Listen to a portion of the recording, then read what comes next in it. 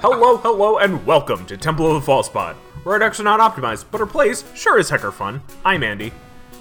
I'm Bruce. And like I said, welcome to Season 10. This is episode 91. We're counting down to the big one. Triple Andy, digits. I have a question. Yeah. So if this is Season 10, are we going to do it as Season 10 or is it Season X? Ooh. Are we going to go Roman numerals? Or are we going to go? Are we going to make this regular 10? Are we going to make most of this season about X-costed spells? So is this going to be 10th edition of the core set or M10? Yes. So we could do that way. We could do 10 twice if we wanted to. Yeah. Yeah. We'll alternate it every episode. How's that? All right. And then the last episode will be 10 squared. So, wow. Yeah. That makes sense. Got you a cool episode today. We're talking about the fiercest dude possible. Everybody's been up in arms about it lately. And by lately, I mean 2 months ago when it was revealed. Talking about Mommy Dearest, Elesh Norn, Mother of Machines. As we're coming up on the release of this set, Phyrexia All Will Be One releases in like a week or two, I think. Beginning of February. So, by release, there's almost definitely been more previews. But as of now, this is like one of the only cards that's been revealed. But it's also been revealed like 6 times, so in different art, which is exciting. I like some of the art. Actually, there's 1, 2, 3, 4, 5, 6, 7, 8, 9, 10 printings, according to Scryfall. That's a bit much. Yeah, it's a bit overkill, but hey, Elesh Norn, Mother of Machines. I mean, honestly, a bit overkill. So for a rare, I hope it gets printed out the wazoo, so people look at it less. Right. If that makes sense. Yeah. I hope it gets overprinted, so nobody finds it that appealing. Though I do like where I think they're planning on reprinting all of the new. You get like one of each of the new Praetors in the what's the word? The original concept art for all the Praetors. Sure. The new Elesh Norn looks pretty sweet. It does. Yeah. Yep. I'll have that up on screen. Because this season, as you can maybe tell if you're not listening to this on your podcasting platform, we're up on YouTube. We decided we'd enter the YouTube space, so hello. But there we go. Welcome to Elesh Norn, Mother of Machines. For those who don't know, and I can't imagine that any of you do not know what this card is, Elesh Norn, Mother of Machines is a legendary creature, Phyrexian Praetor, as always. She's a 4/7 for 4 and a white. So 5 MV, as they say. Vigilance. If a permanent entering the battlefield causes a triggered ability of a permanent you control to trigger, that ability triggers an additional time. Permanents entering the battlefield don't cause abilities of permanents your opponents control to trigger. So it's Panharmonicon for you, and what's the other one? That Torpor Orb? Yeah, Torpor Orb. Yeah. For your opponents. So, I mean, I'll start with the positives for me, at least. I like the design space. I like that it is going along the lines of how Praetors have always been. The first line of Praetors, I think, were extremely busted as well. But this line has definitely been more of like, okay, we'll have 2 effects for me and 0 for you type of thing. Obviously, with Jin-Gitaxias, it was like the first artifact or instant or sorcery gets copied for you and countered for your opponents. And then with the green one. Why can I never remember his name? I don't remember.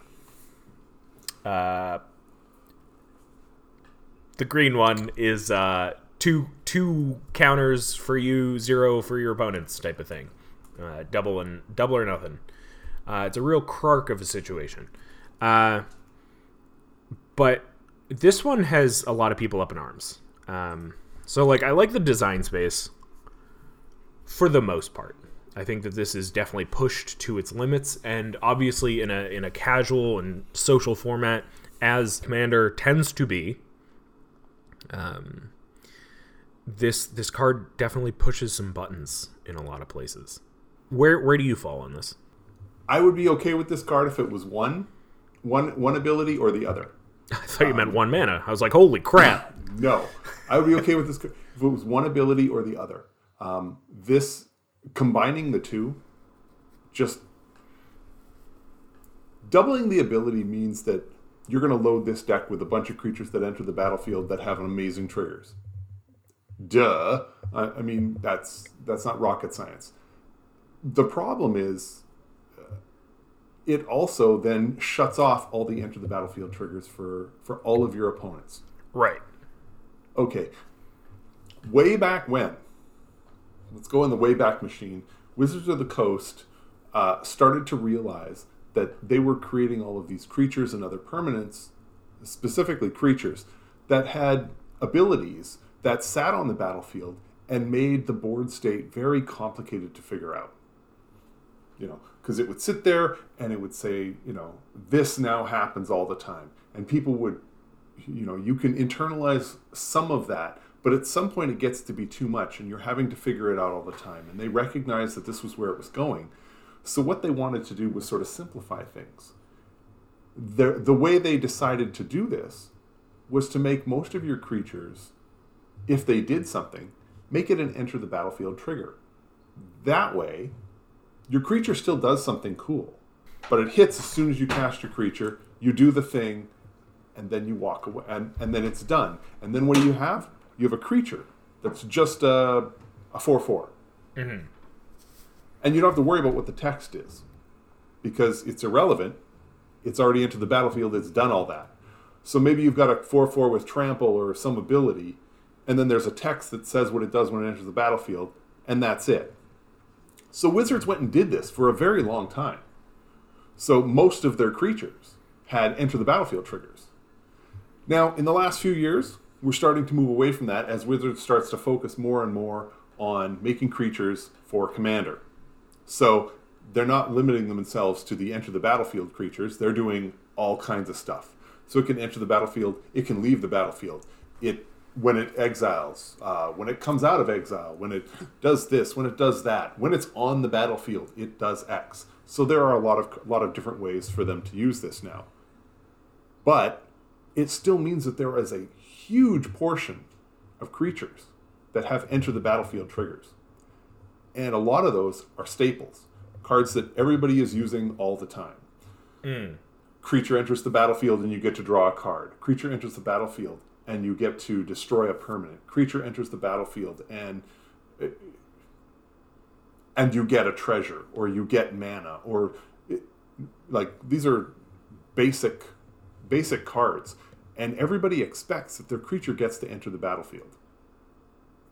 There are plenty of times when it enters the battlefield and would just immediately die. But your creature does enter the battlefield. So you get this benefit. Elesh Norn just says, yeah, I want to take the 10% of the creatures that enter the battlefield and neuter them completely. That's a lot. It is. That's a lot. And that's only half of the card. That's only half of what the card does. So I think it's too much. I think it goes over the top. I'm not saying that it needs to be banned, because I think there are other creatures that also go over the top that aren't banned, and they're just fine. I keep looking at cards like Deadeye Navigator. Deadeye Navigator is busted. It is just busted. And if people who played blue were using Deadeye Navigator with their enter the battlefield creatures, then it's just 2 mana to get whatever ability you want. And you can just literally rapid fire it. It stops you from getting damage. It stops so much, but it never gets used. I'm hoping Elesh Norn will land along those same lines. We'll have to deal with it. Some games will be annoying for a little while, and then at some point, most people are either going to decide, this is boring, these games suck, I'm not playing against Elesh Norn, or pick your variety of reasons. Yeah. I'm hoping Elesh Norn becomes just, something that shows up every once in a while that you have to suffer through. Because I don't want to see the card banned. But right. I think we can touch on that a little bit later. Because I think that there are obvious workarounds with this. I for those who don't know about Deadeye Navigator, it's a 5/5 for 6. It's 4 blue. As soulbound, and it says as long as Deadeye Navigator is paired with another creature, each of those creatures has 1 and a blue. To exile this creature, then return it to the battlefield under your control. So, simple flicker effect for 2 mana. But because it's on both of them, and because it's only 2, it's so easily abusable, even beyond abusing ETBs. This protects your creatures from targeted removal. Right. It protects your commander. Yeah.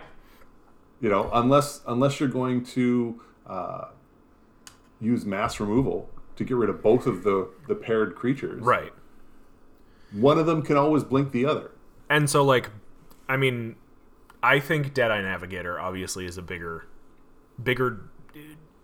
issue in this context.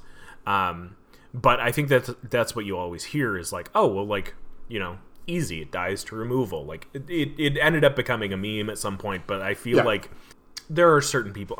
Obviously, always you get the angry people are always louder type of thing.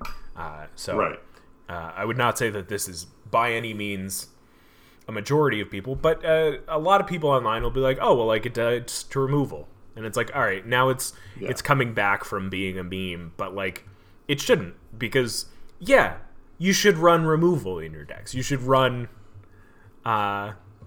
interaction. You should Elesh Norn isn't a problem if you continue to counter it, but at 5 mana, especially in white nowadays, and especially with treasures, they're gonna try every turn to get it out. Right, and this is really what honestly, I want to spend the rest of the podcast talking about this. Mm-hmm. And I don't mean, and we don't necessarily have to focus on Elesh Norn. I want to focus more on the idea that, any creature is fine to play because it dies to removal. So unless a creature doesn't die to removal, then then it's not okay. Then it could be a problem. But if it can die to removal, then it's somehow okay. This whole dies to removal, or what I see more recently is you should run more removal. Right. Okay. This is bullshit. And it's just hot garbage. And I sort of want to go through this a little bit and explain why I don't believe that just adding more removal is the solution to all of the ills relating to various overpowered creatures, and Elesh Norn specifically. So, yeah, I think that you and I may differ in a lot of these upcoming opinions, but I feel like, that's excellent. Yeah, I think that the heart of the statement will probably prevail. Because first off, decks are supposed to be expressions of your artistry and whatever. And if you're sacrificing that for removal, especially any kind of significant amount of removal, and I know that you've got some numbers here. Then it's just gonna become homogenous, which is the issue that people have with Commander already. So let's jump into this right away. Let's just do this.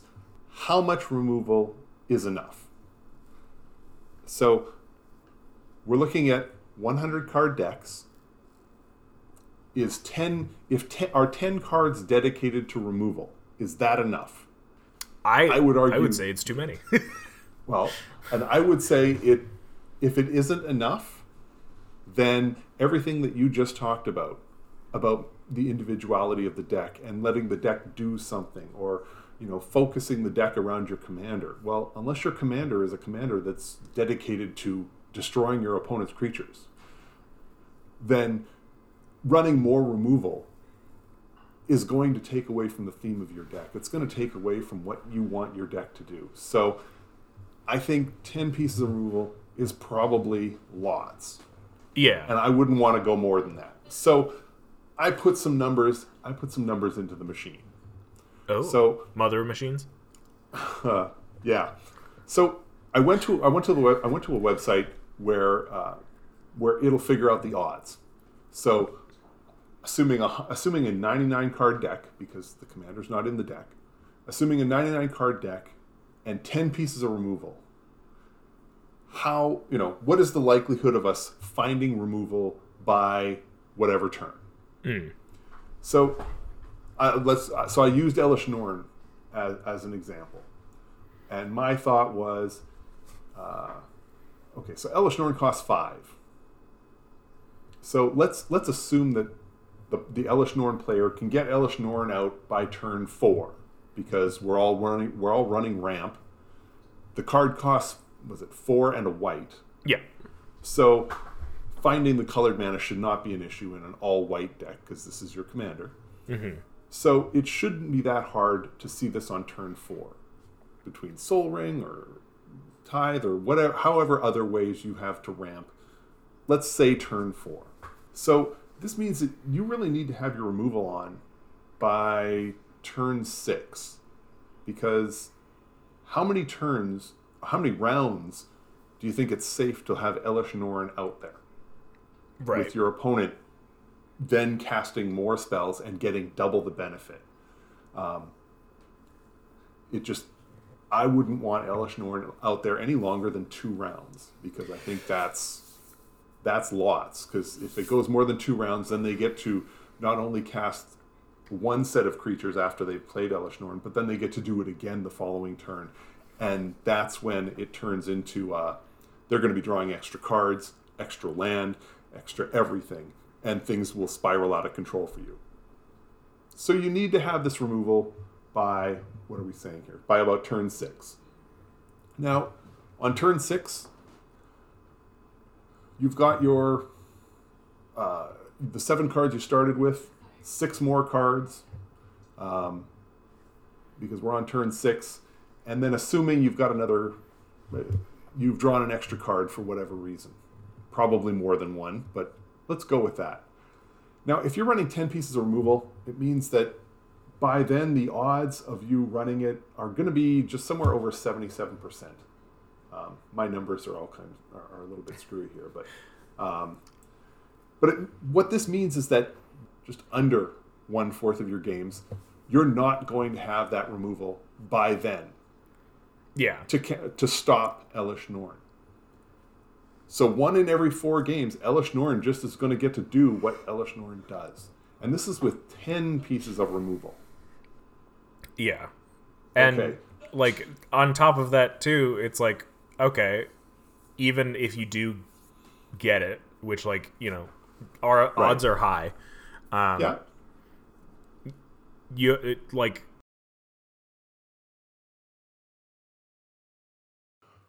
Right. There is a good chance that of your 10 pieces of removal,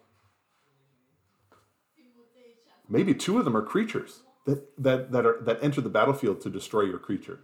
Well, they don't work against Elesh Norn. Maybe the Elesh Norn player has a card that gives Elesh Norn protection from a color, and that happens to be the color of the card you're using to try and destroy it or exile it or whatever you're doing.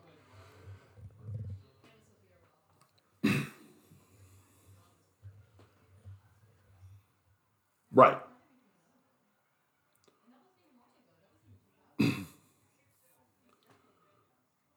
Right. Now, right. Now, let's just say that you're in one of those, say, 3 of 4 games where you have the removal. And let's say the removal, it works, and you get rid of Elesh Norn. Well, congratulations, because Elesh Norn is a really good commander. They're going to recast it. There's not a doubt they're going to recast it. And let's say it takes them a couple of turns. Let's say it takes them a couple of turns to recast it. It won't, because by then they're going to have the mana to recast it right away. But even if you assume a little bit later and they replay the commander, what are now the odds that you've got your next piece of removal? Because at this point, you're going to have seen, 20 cards. So you're going to have seen a third of your deck, but you'll have needed to see 2 pieces of removal. Well, now we're down to, according to the stats that I ran, you're down to a 64% chance of having that second piece of removal. Well, congratulations. So in 2/3 of your games, you're going to be able to deal with Elesh Norn. Assuming, of course, the Elesh Norn player has no way to protect Elesh Norn either time, and all of your removal actually is effective against Elesh Norn. This is... I don't know. Is 64% really the acceptable number?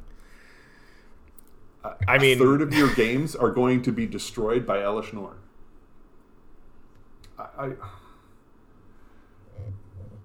Right. So I'm just not sure that that's enough. Yeah. I'm not sure that I would be happy with those numbers. And for folks who say to get a higher percentage, run more removal, well, to you I say, I'm already running 10 pieces of removal. Yeah. Do you want me to be running 20? Right. Because, like you said, at some point, my deck has to be able to do something. And I want it to follow my theme, and I want to have fun with the deck. I don't want my entire deck to just be about having to stop you. Yeah, you shouldn't have to use up 1/3 of your non-land cards for removal. Especially when, a percentage of those will be creatures or permanents. This shuts off your O-rings. This shuts off your meteor golems. And I think the issue, too, ends up then being like, well, okay, like, why don't you just run all spell removal? And it's like, well, because I'm not going to... Right, and my next game is not against Elesh Norn. My next game is against the commander that taxes all the sorceries and instants that I play by 2. Your Jin-Gitaxises. And like, oh, okay, that's helpful. Thanks so much. It doesn't work that way. That's the thing, too, is like, we didn't see this uproar with Jin-Gitaxias because people were playing ETB triggers and not necessarily on... just artifacts, and I think the thing with Elesh Norn specifically is you don't want the format to warp around this one card. Like, that's why cards get banned, is because they end up warping the whole format, and people are too it's format warping in the worst possible way. You can have Arcane Signet, which is format warping, but not in a terrible, terrible way. You just throw it in your deck and voila. It's been reprinted enough that it's, $1. So it's not even that. But with Elesh Norn, you're not going to want to form your whole deck around spell-based removal, because unless you're a spell deck, you just feel like a hostage to the situation rather than dealing with it, Right. Well, and cards like Arcane Signet, I mean, they're in your deck not because they're in your deck to assist your deck in doing what it's doing. Mm-hmm. The downside to the Signet is that it's generically good, so it belongs in so many decks. But it's helping you to actually do what your deck does. Right. Whereas Elesh Norn is also helping your deck do what it does, and it really well. But it's also hindering everybody else, and it's as though it's incidental. I mean, you could treat that whole second ability as just a bonus. Yeah, it's just a bonus. I would run this card anyway if it read. I mean, it's Yarok, the Desecrated, but right, just in white and like a little bit extra of like the worst kind of interaction, the worst kind of like oh, you can't do anything. And personally, what I have an issue with this card specifically compared to the other Praetors is that Urabrask, you're still getting your card. It's not staying in your hand, and everybody knows what it is. Jin Gitaxias, it's just the first of that kind of spell that gets countered. Right. With the green one, you're still getting your creature. You're just not getting the +1 counters. And with Sheoldred, like, life is a resource, blah, blah, blah. It's easy to deal with. And so with Elesh Norn, it's just shutting it off. It's not like, oh, the first, one gets countered. There's no ETBs outside of this person's. Like it's not doing anything necessarily to further your own board state or your own, like it's literally just saying no, and that's all it's doing. I mean, it's the second part, obviously, not the first part. And yeah, like I feel like there was probably a better way for them to do that. It's disgusting. All of the Praetors are disgusting. All 10 of them. No, there's 11 because Atraxa is a Praetor.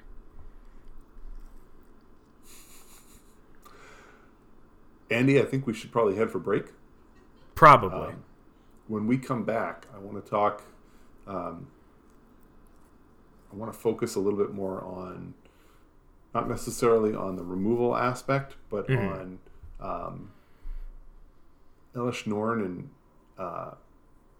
and looking at how, whether or not this is a card that belongs in your deck, and just sort of just take a look at it from that perspective. Yeah. When we get back, if we get back, our ETB will trigger. So we'll be right back.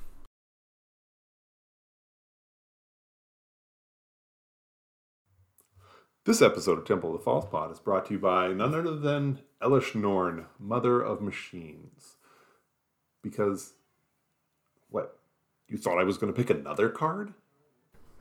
This episode of Temple of the False Pod is brought to you by Doomblade, classic removal. Elesh Norn dies to Doomblade.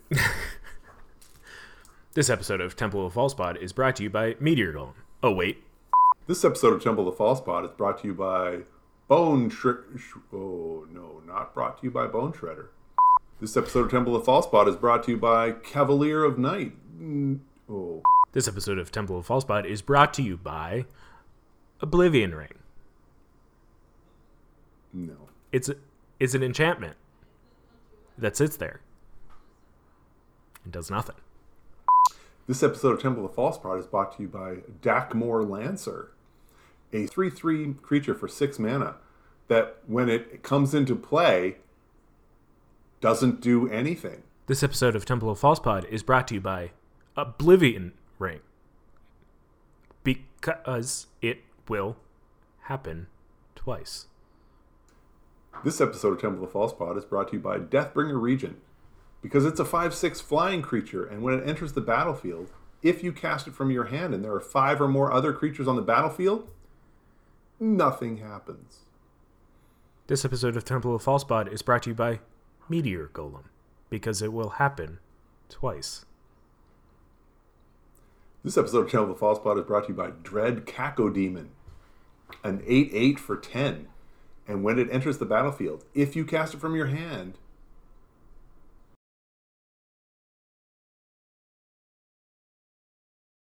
Wow, that was a depressing break. We're back, and all will be one. Welcome back, episode 91. We're talking about the Mother Machines, Elesh Norn herself. She's a 4/7 with Vigilance. She doubles your ETBs. She negates your opponent's ETBs. It's not very fun. But we're also just kind of talking about the space of dice removal, because this card specifically makes the whole thing kind of uncomfy. So another thing that people talk about with when the subject of banning the card comes up is how it warps the format. And to me, one of the ways that it can warp the format is showing me, what decks should Elesh Norn go in? I mean, let's set aside the fact that Elesh Norn can be your commander. What about decks that are just have white in the cost? Yeah. Should Elesh Norn be added into those decks? And my thought was,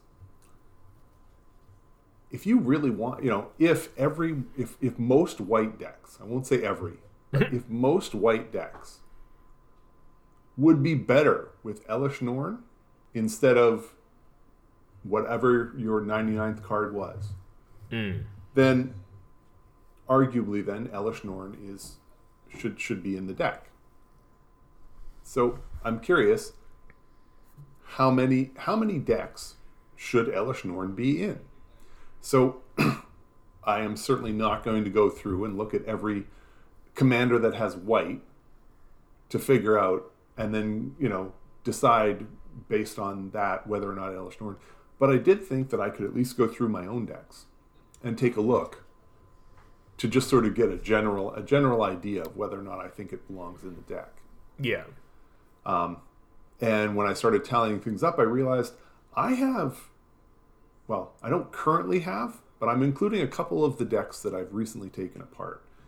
So I have 8 different decks here. So I want to go through these and just sort of get a sense as to where Elesh Norn would fit, or if it would fit in the deck. Like, does it help? And just sort of get I think it's safe to say Elesh Norn is not going to be the next Sol Ring. It's not going to be in every single white deck. It's just not. Right. But how many won't it go in? So I was kind of curious. So I sort of did a quick tally. So one of the decks that I've pulled apart is Firesong and Sunspeaker. Okay. And I thought about Elesh Norn in that deck. Now, the difficulty is, when I think about that deck, I always cry a little bit. So it's a little hard to get past that. You just got to update it, man. There's been so much support lately for this deck. Right. So I look at it and I say, now, Firesong and Sunspeaker, the focus is very much on the instants and the sorceries. Mm-hmm. It is far less on enter the battlefield triggers, because they tend to be on permanents. So how often was Elesh Norn going to help? And looking at the deck, there are enough creatures in the deck that have enter the battlefield triggers that Elesh Norn would probably help. I mean, it's not going to hurt, and in the long run, even with a lower number of enter the battlefield triggers, there are so many ways to stop this deck, and Elesh Norn shuts down a lot of those options. Yeah. So I think Elesh Norn should go in this deck. Yeah, I mean, it's a win more card. It's a 4/7 with Vigilance for 5. Like, it's right. The vanilla test is astounding. But especially since it's a win more card, like, if you have any sort of critical mass of ETB effects, like, anything more than 5 or 6 should be enough to include or at least in this case. Right. So the next one that I've recently pulled apart is Krond. Okay. So we're talking white green, and I looked at the list, and Krond is very much focused on the idea of auras attached to Krond to do stuff. Even the other creatures in the deck, there weren't a ton of them that had enter the battlefield triggers, and even where they did, they were enter the battlefield triggers that said things along the line of, return an enchantment from your graveyard to your hand. So you could return 2. So I think the benefits were there. They weren't huge. I think for the Krond deck, if Elesh Norn was there, it'd be fine, but I don't think it's needed. Yeah. If Elesh Norn is a $10 card, then I'm probably not going to spend the $10 to fit it into Krond. Yeah. So, I mean, I sort of classified that one as a maybe. The other one, the next one I looked at was Tajic. Okay. And for those of you who are wondering, this is old Tajic.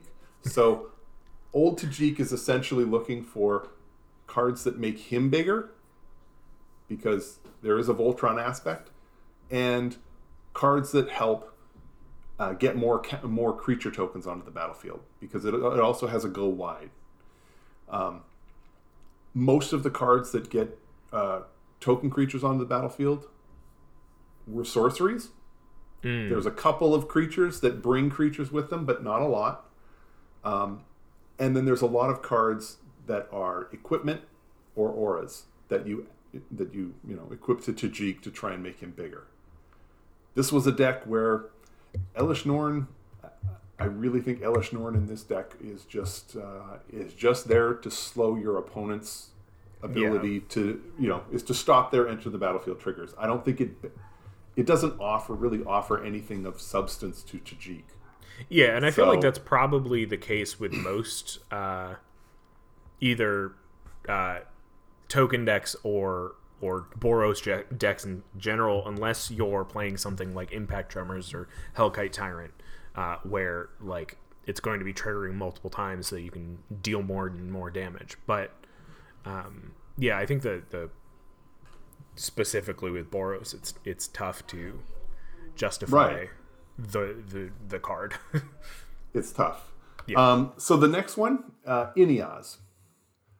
Now, my Ineos deck, it's a lot of flying creatures, and you can swap permanents, but that's not the super essential part. It's mostly getting through and doing a lot of damage.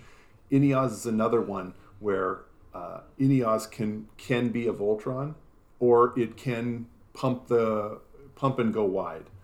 I looked at the cards in this one. There are plenty of enter the battlefield triggers. Mm-hmm.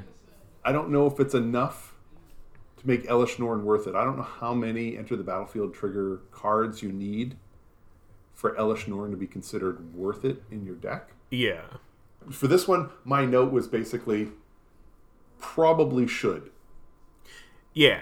So like with Ineas, if your goal is to like swap creatures and stuff, you're probably going to be using more ETBs anyway. I know that your goal is specifically to just fly in and do a bunch of damage, but with Ineas, if most of your creatures are ETB effects, they're not going to be doing much once they're on the battlefield, so you won't feel so bad about swapping them with other people, which obviously is where Elesh Norn could come into play.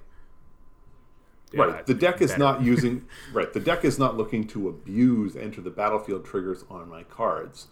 They're just there to be used once, or if I recur the card a second time. But I'm not expecting to be able to see that trigger multiple times. So Elesh Norn helps, but it's not huge. The next one is Queen Marchesa.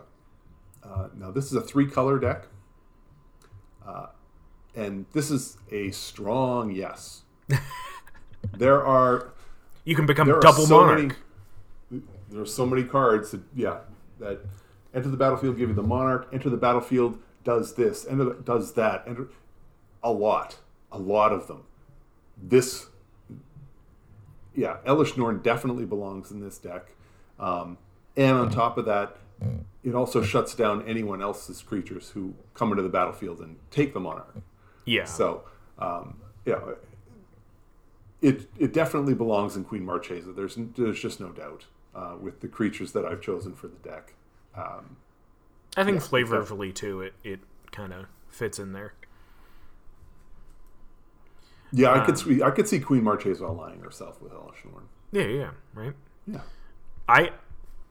Here's a theory, because we don't know what Elesh Norn looks like pre-completion. Yeah. Queen Marchesa. Who knows? Big brain. Who knows? There's a lot of similar letters in there. Right.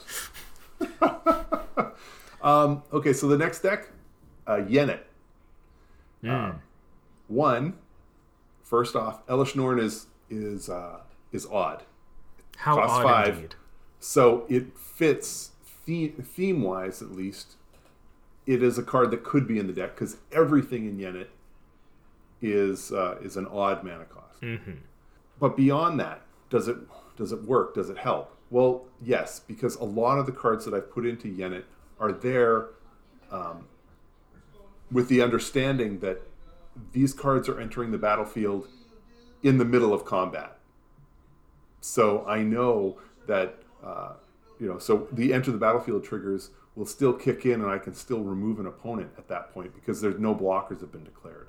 And I definitely had that in mind when choosing a lot of the cards that went into this deck. So should Elesh Norn be there? Definitely. That's, this is, that would be a huge benefit for Yennet. Yeah. I think with Yennet, like your ideal game is these big splashy things just popping into existence mid combat. Yes. Like having Elesh Norn be one of those things is honestly, it's funny because it would probably be one of the weakest pulls.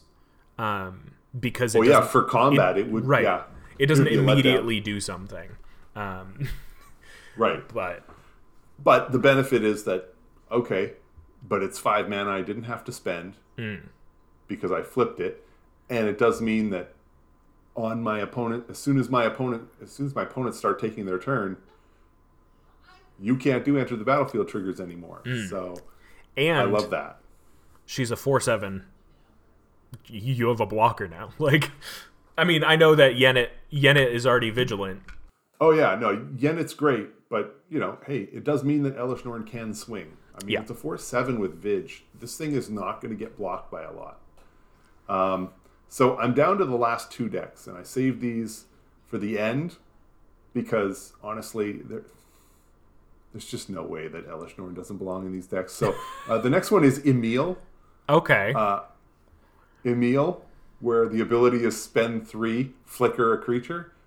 Well, the deck is designed to have stuff bounce. I had a game where I got a chance to flicker Solemn Simulacrum 5 times.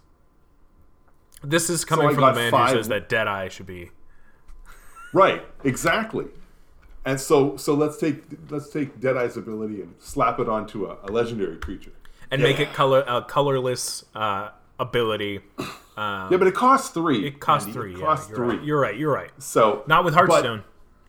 But hey, if you can get Solemn Simulacrum, hit it 5, get 5 lands out of it. Surprise! Elesh Norn is here. You're getting 10 lands out of it. This is there's just almost every single creature in the deck is enter the battlefield trigger because I wanted everything to work with Emil. So adding Elesh Norn is a given. I mean, honestly, it's this is one of those ones where I'm like, okay, I'm gonna buy one, put it in my cart, and let it sit there until it's available because Emil is just. There's no way Elesh Norn should not be in that deck. I just don't think the deck is built correctly if you don't include Elesh Norn. It's already a pretty tuned deck for the most part. I think just It because is. The ability it's built behind is very like very good. Yeah, it is already super resilient. And I think the thing that makes a meal better, or not better, but like feels better than Deadeye is that I believe Emil can't flicker himself or themselves. I don't think so. So like easier to remove compared to that. Yeah. So Emil dies to removal. Yeah.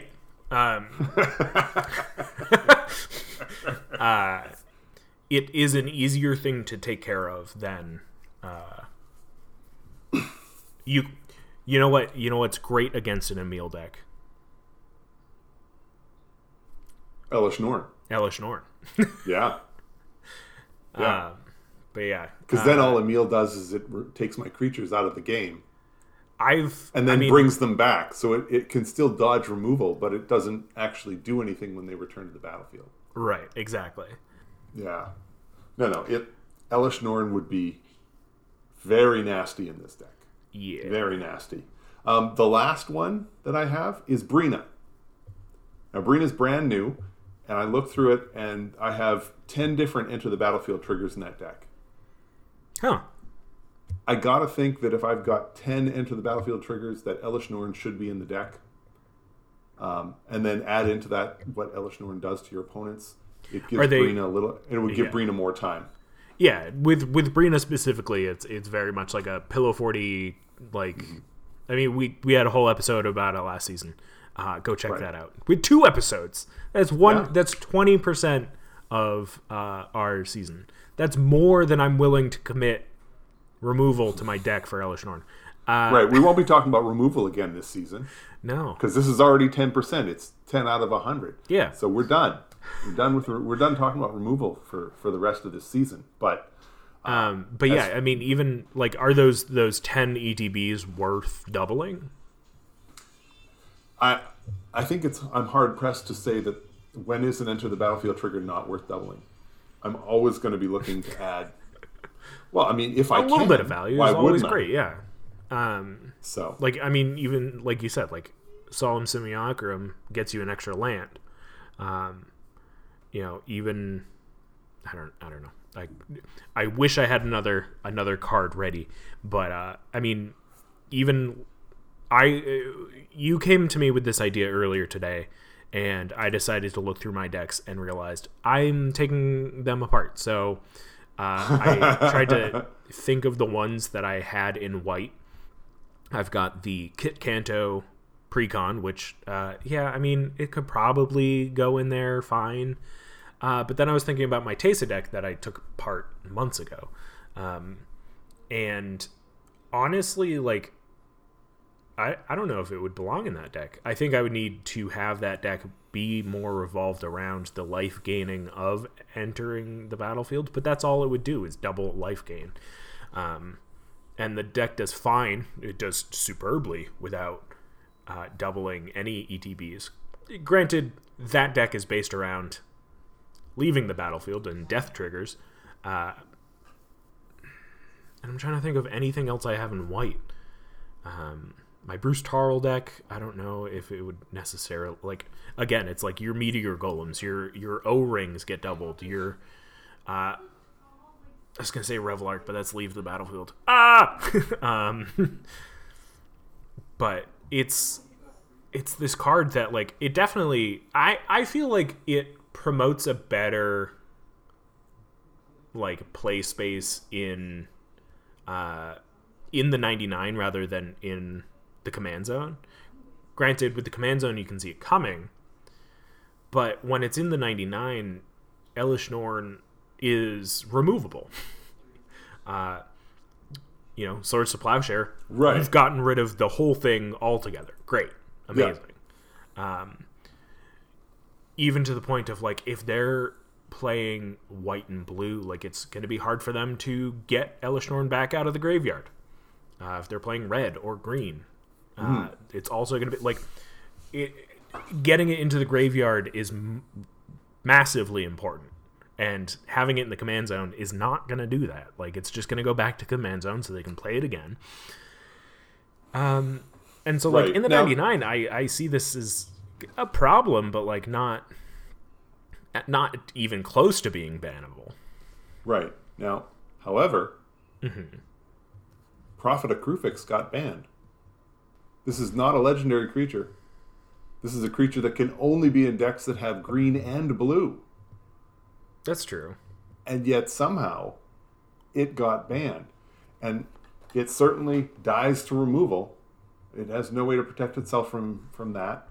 I think the problem we saw with Prophet of Krufix is, one, it is in green and blue. So green, meaning I can ramp it out faster. Blue, meaning, oh yeah, you're untapping all of your lands every turn, so I'm always going to have counterspell mana up to protect it.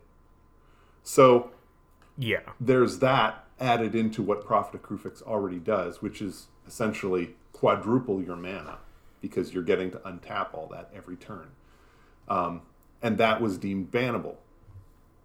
I completely agree with that, especially because I know where the format was going at that time, and I know that even in my group, which was pretty insulated, we had a lot of Prophet of Krufix running around in those decks. Yeah, So I mean, I'm with okay this, with that. yeah, with this card, it's very it will lead to homogeneity, even within a meta of 5 people. You know, When you look at White and what White has done in the last couple of years with Smothering Tithe, Master of Ceremonies, Smuggler's Share, Archaeomancer's map. Archaeomancer's Map, and now the- Elish Norn, I would argue that you're now drifting into you're creating a situation where can you see a White deck coming up that doesn't include all of those cards?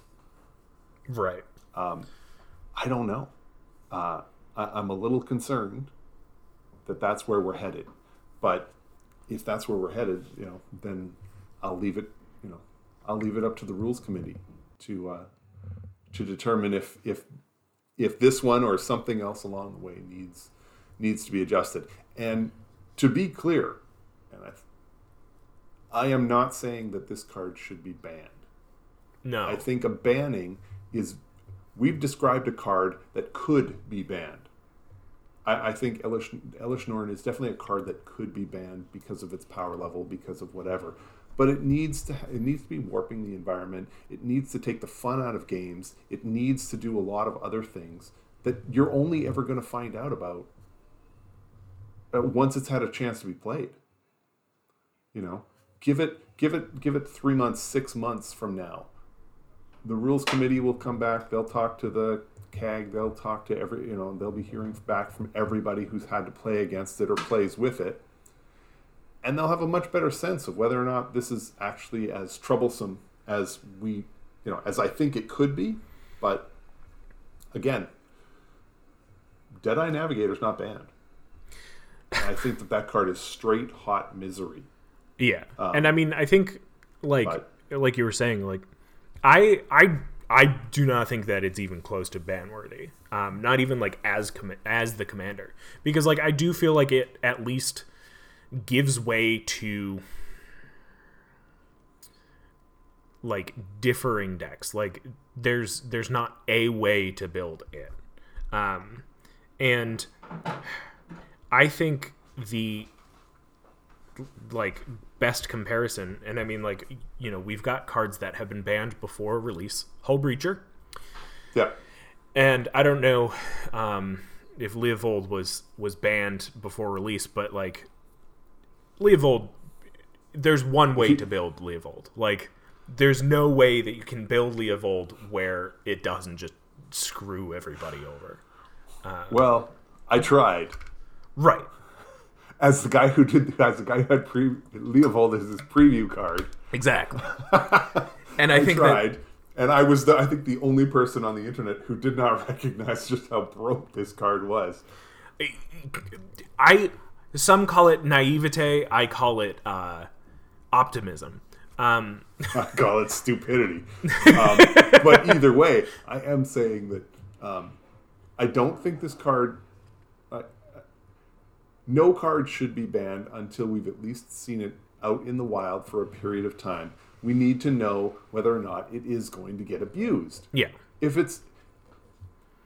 there's a card out there that says an instant for 1 white mana that says gain 2,000 life. If nobody plays it, does it need to be banned? No.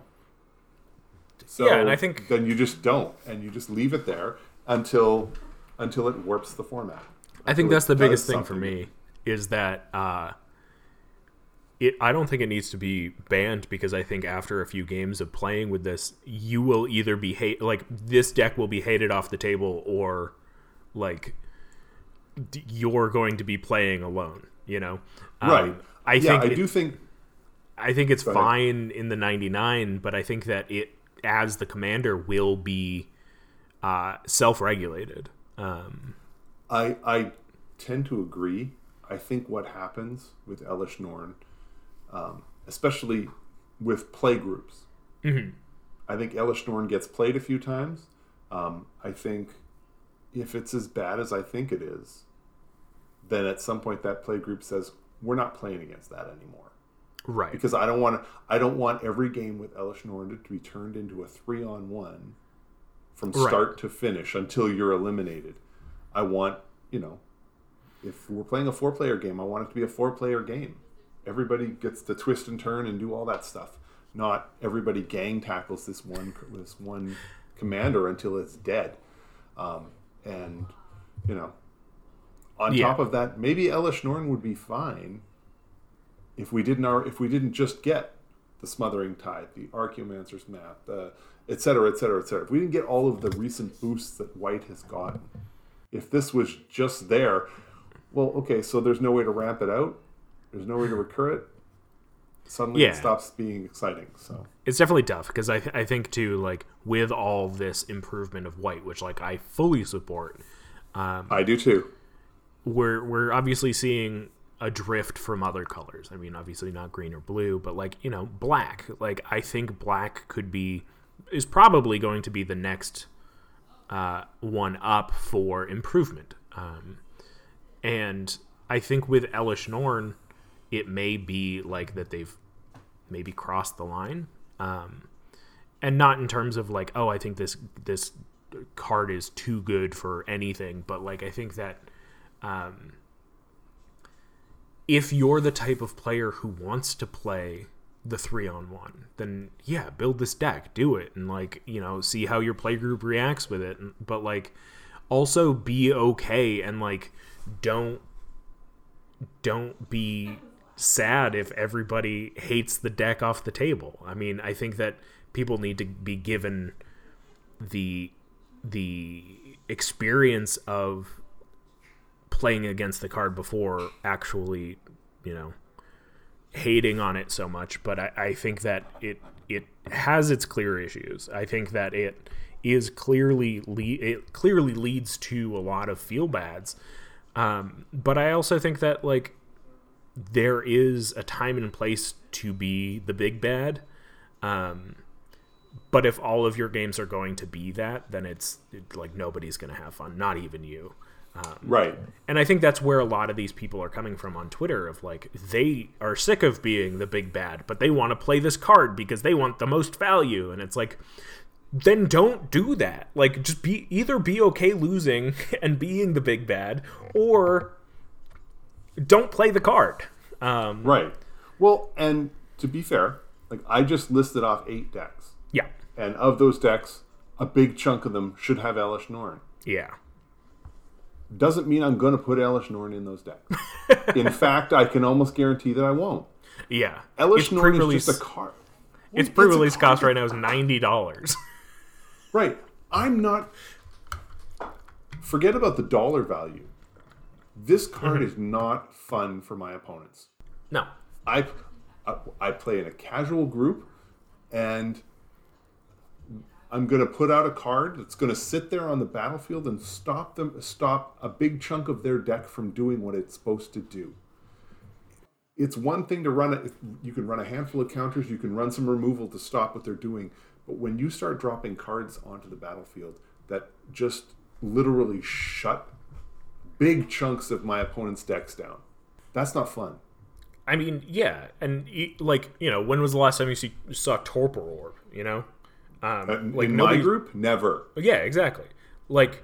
It's not the type of thing that really is sure it's big and bad right now, but that's because it's new. It's recency bias. Yes. But if you think about it, Torpor Orb, was released how many years ago? Ages ago. 2011, so 12 years ago. Yeah. Where it's this card was the last set before they started paying attention to Commander. And you don't see it. And if you did, then yeah, you're going to see Elesh Norn. If not, then you're probably not going to see it. Yeah, so I will be interested to see what the results are and what the rules committee decides to do. But like I said, I'm not looking for a ban. I want to see how it works its way into the community and where it sits. Then we can talk about ban. I would love to play against this card a couple times just to see how it works. But we'll see. We've got a few weeks left before it's released. I guess probably a week until the pre-release. So, anywho, go support your local game store by going to your pre-release. Do it. I dare you. I'll be trying to get out, but that money's. Yeah. Also, social anxiety. It's not great to go into a room full of strangers and play a game that you care about. Anyway, I've got nothing more to say about the white menace of Elesh Norn. I'm all good. I got my chance. You are all good. I wanted to talk about the removal. I wanted to talk about a little bit about Elesh Norn. I'm excited for this. Those things. Yeah, I think it's going to be real forward cool. to this. I'm excited for this. I'm excited for the next one, and I'm excited for the next episode, episode 92, on the big season X, Temple of False Pod. That's us. Our decks are not optimized, but our plays sure as heck are fun. I'm Andy. I'm Bruce. Yeah, it is Bruce. Go play some Magic for me, or with me. Hit me up. Anyway. Yeah, thanks so much for listening. If you want to play Magic on Spell Table, is it like this? Oh, yeah, like yeah. This? I don't know. Kids will know what this means. Yeah. When was the last time you used a camera that had a crank? When was the last time I used a camera other than the one on my phone? That's a good question. All right, I've completely derailed the ending. Go play some Magic for me. Have a great night, and may your fifth land be the Temple. Bye! Wait. Before you go, I just wanted to say thank you for listening. You can reach out to us via email at falsepodmtg@gmail.com or on Twitter at falsepodmtg. Bruce is at ManaBurned, and I'm at Andy Weekend, though you'll definitely notice I use the podcast Twitter far more often. Now that we've got you here, make sure you subscribe, rate us on whatever podcast platform you use. It helps us out. It gets us more reach. Subscribe to us on our YouTube channel. Like a video there. Leave some comments for more casual enjoyment. Thank you so much for listening. We'll be back with some more timeless discussions about all things casual. So come hang out, and may your fifth land be the Temple. Bye-bye. Should I do my best, Bruce? Bye!